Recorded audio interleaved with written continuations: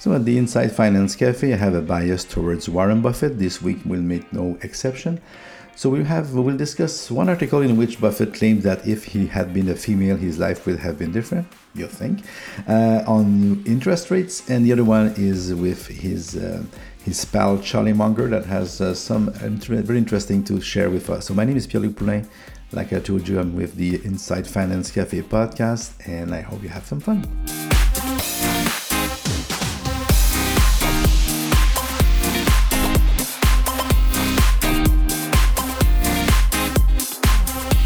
As usual, I will give you the link in the podcast page. This article is by Kathleen Elkins of the website cnbc.com. And the title of it's a very good clickbait, if you will. Warren Buffett, if I had been a female, my life would have been entirely different. You think? But he talks about, the talking points in there. They talk about what Buffett is worth, like $85 billion. He's 88 years old. And he says, I like it, it's the womb from which you emerge determines your fate to an enormous degree for most of the 7 billion people in the world. So he told that to journalist Rebecca Jarvis in 2013. He said, just in my own case, I was born in 1930. I had two sisters that have every bit the intelligence that I have every bit the drive, but they didn't have the same opportunities because in 1930 to be born a female was not that great as far as opportunities goes. In short, if I had been a female, my life would have been completely different. And he made a similar point at a Berkshire Hathaway's annual shareholder meeting in 1997. And I remember that because I read that, and in my book that is written in French. Sorry for you, my English friends, but you have enough books on Warren Buffett in English. So you don't need a 59th one in more. So it was written for my friends in French. So yeah. I wrote a piece on that in the book because it struck me very as a stroke of genius and of such self-awareness. I will read the paragraph for you. You don't know whether you're going to be born black or white. You don't know whether you're going to be born male or female, he explained. You don't know whether you're going to be born infirm or able-bodied. You don't know whether you're going to be born in the United States or Afghanistan. So he says that, just like that. Just picture me for 2 minutes. Just close your eyes and imagine a white male, fully able, born in the United States. Just that. You have a white male, no problem, no infirm, and being born in the United States. And then you have a black female, infirm, born in Afghanistan or in Africa. Both have the same, let's say, the same soul, the same ability to do mathematics, the same ability to do calculation, the same everything but those two things.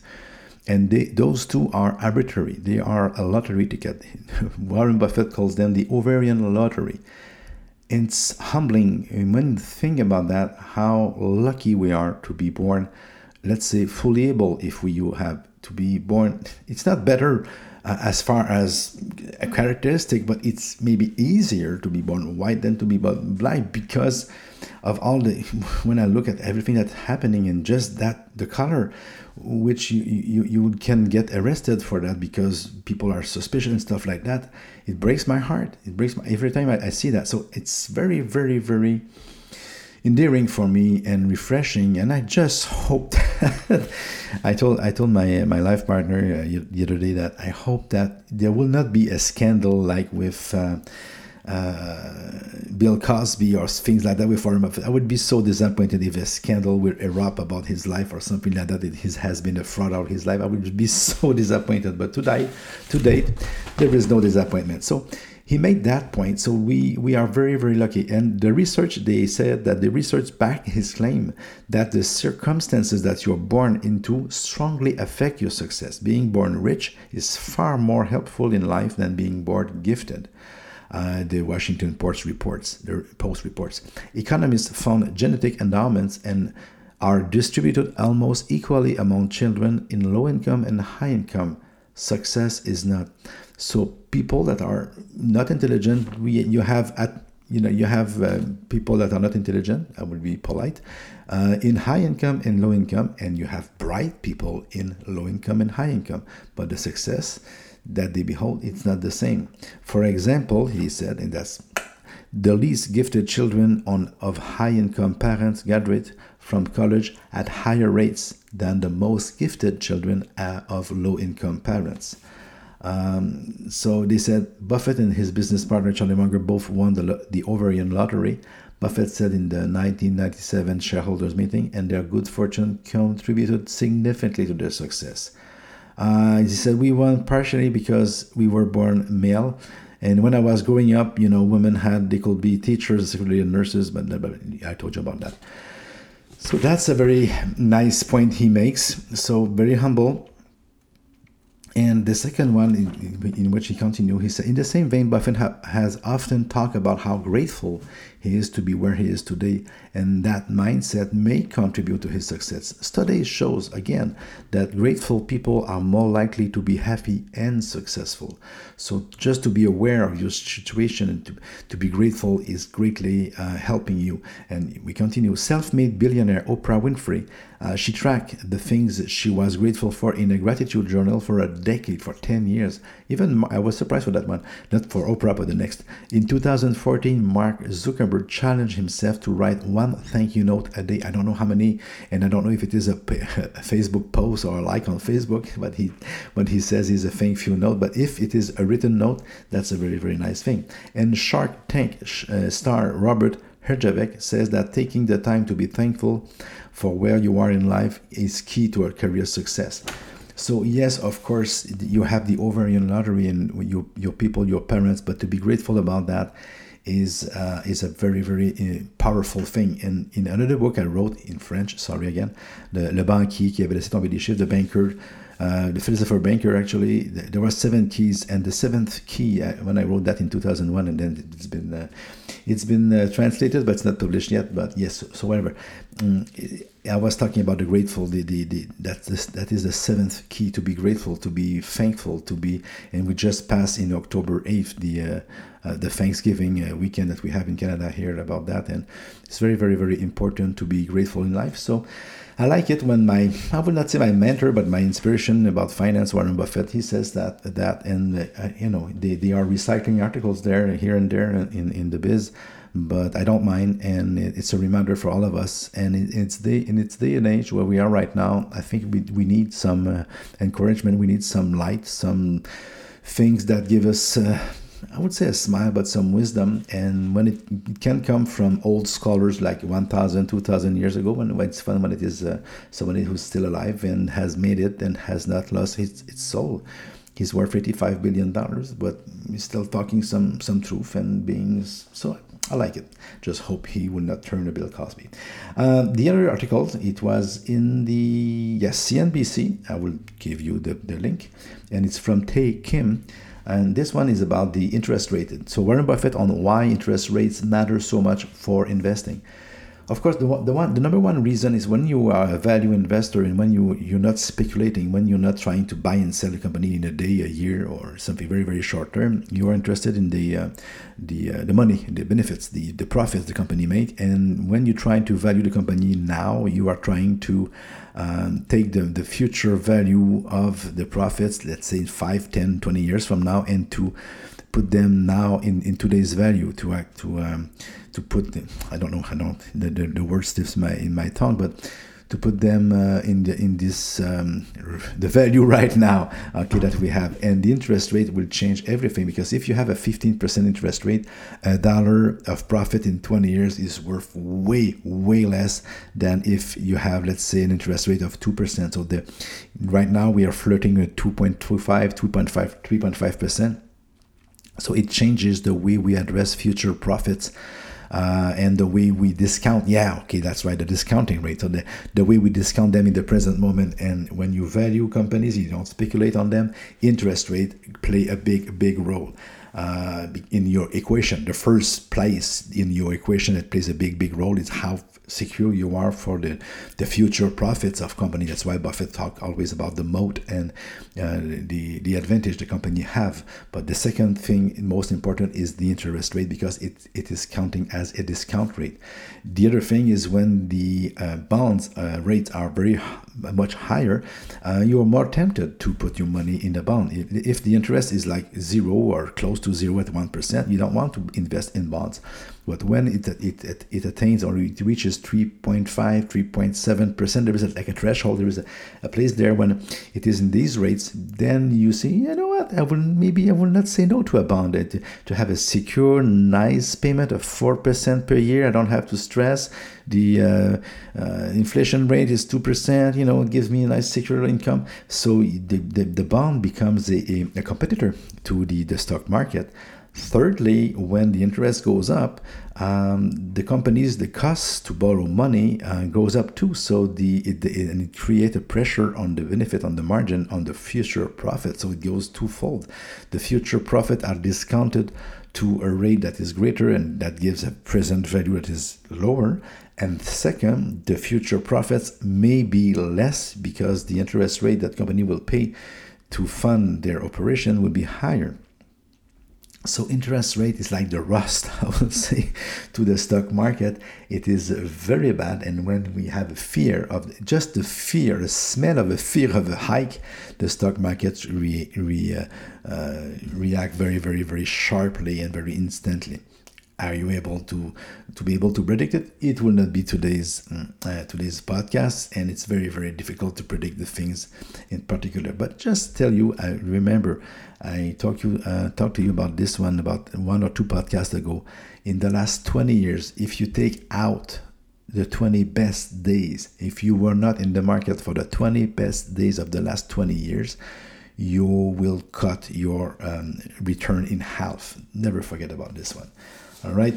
So the third article, it is called Warren Buffett's right-hand man, Charlie Munger, on avoiding painful failure. It's by Brian Collins.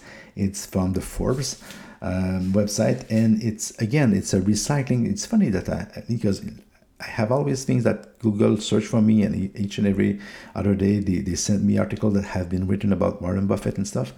And this one is about Munger, but because Warren Buffett was in the title, they sent it to me anyway. But it is another rehash or recycle. It's interesting how it's a comment here on the way that the websites and the editorial and the writing goes. Nothing especially new as far as an interview, but they are creating an article about something that Charlie Munger said in 2007. Isn't that interesting? Is it because they have nothing to say, or is it because it's a classic and it's always good? I would think it's because it's a classic and it's always good. So Munger, when he says in his 2007 address, again, I know I repeat myself, but I'm a teacher at heart and a coach at heart, so I repeat myself. I will put all the links in the page of the podcast, in the podcast page, if you will. So he says, equal isn't always right. So Munger loves citing the example of basketball coach John Wooden. When Wooden was coaching at UCLA, he said that the bottom 5 players on his team, you don't get to play. You are practice partners. That's harsh. Instead, Wooden let the top 7 play most often. As a result, the top 7 improved faster and won more games. Although this non-egalitarian system is tough, you think, Wooden's team won far more games than their competitors. Munger told students this non-egalitarian approach works outside of the basketball court. For example, a patient doesn't pick a brain surgeon for their child by drawing straws. Applying Munger's approach in business means building a team based on who's right for the role and the company rather than trying to be equal and fair. It also means picking people for the key project based on their skills. Munger says, you want to provide a lot of playing time for your best players. So when he was saying to the students, he says, don't try or don't bother to say it's not fair. Yes, it's not fair. You tend to play your best players and you tend to not play your best players. Even in the little leagues, in the hockey leagues, I was part of a hockey league. I was not in the elite. I was one of the defensemen. But when comes the end of the game, I knew that my coach not will bench me, but I will play less a bit because he wants to win, and it is competitive. So they tend to play their best players, and it's a way to go. And it's not that it's fun. It's not that it is fair. It's just that it is life, and it is a competitive world.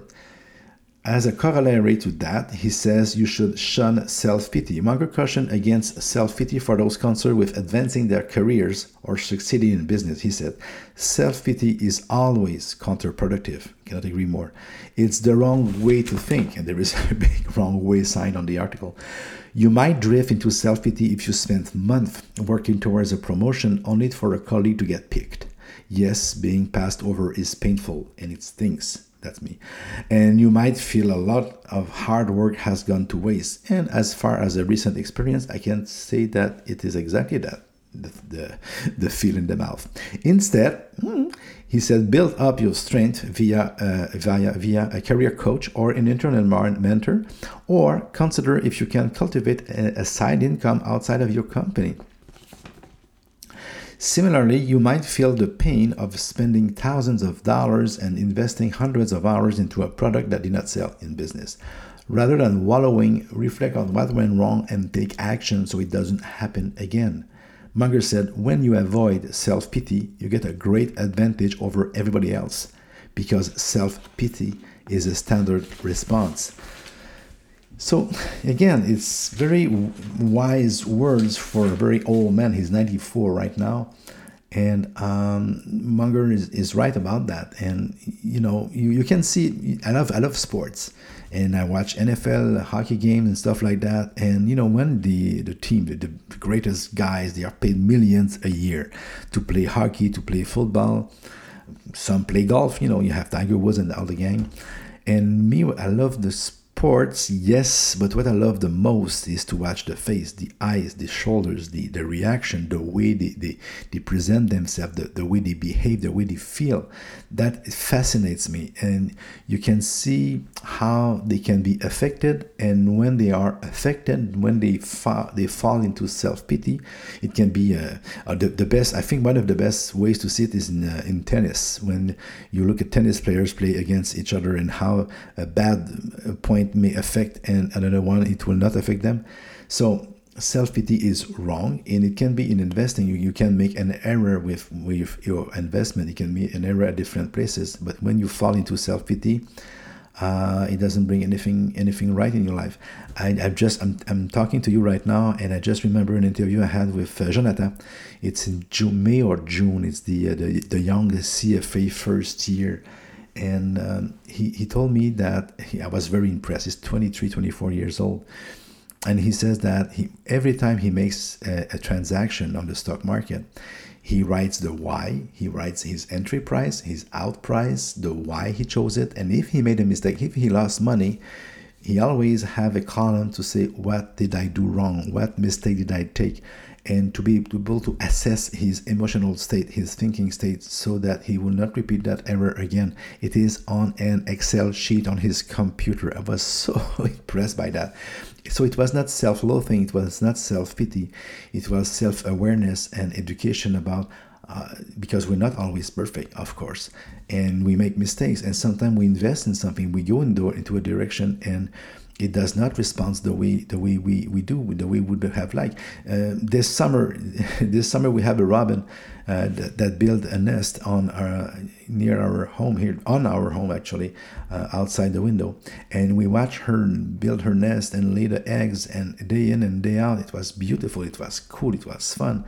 But then one morning we come back and there was 2 eggs missing, and the morning after, all the eggs were gone. Another bird ate the eggs. We were like devastated. We were very, very sad, and we never saw that robin again. So she come one day, and the eggs were disappeared, and they have been eaten because we haven't seen them on the ground.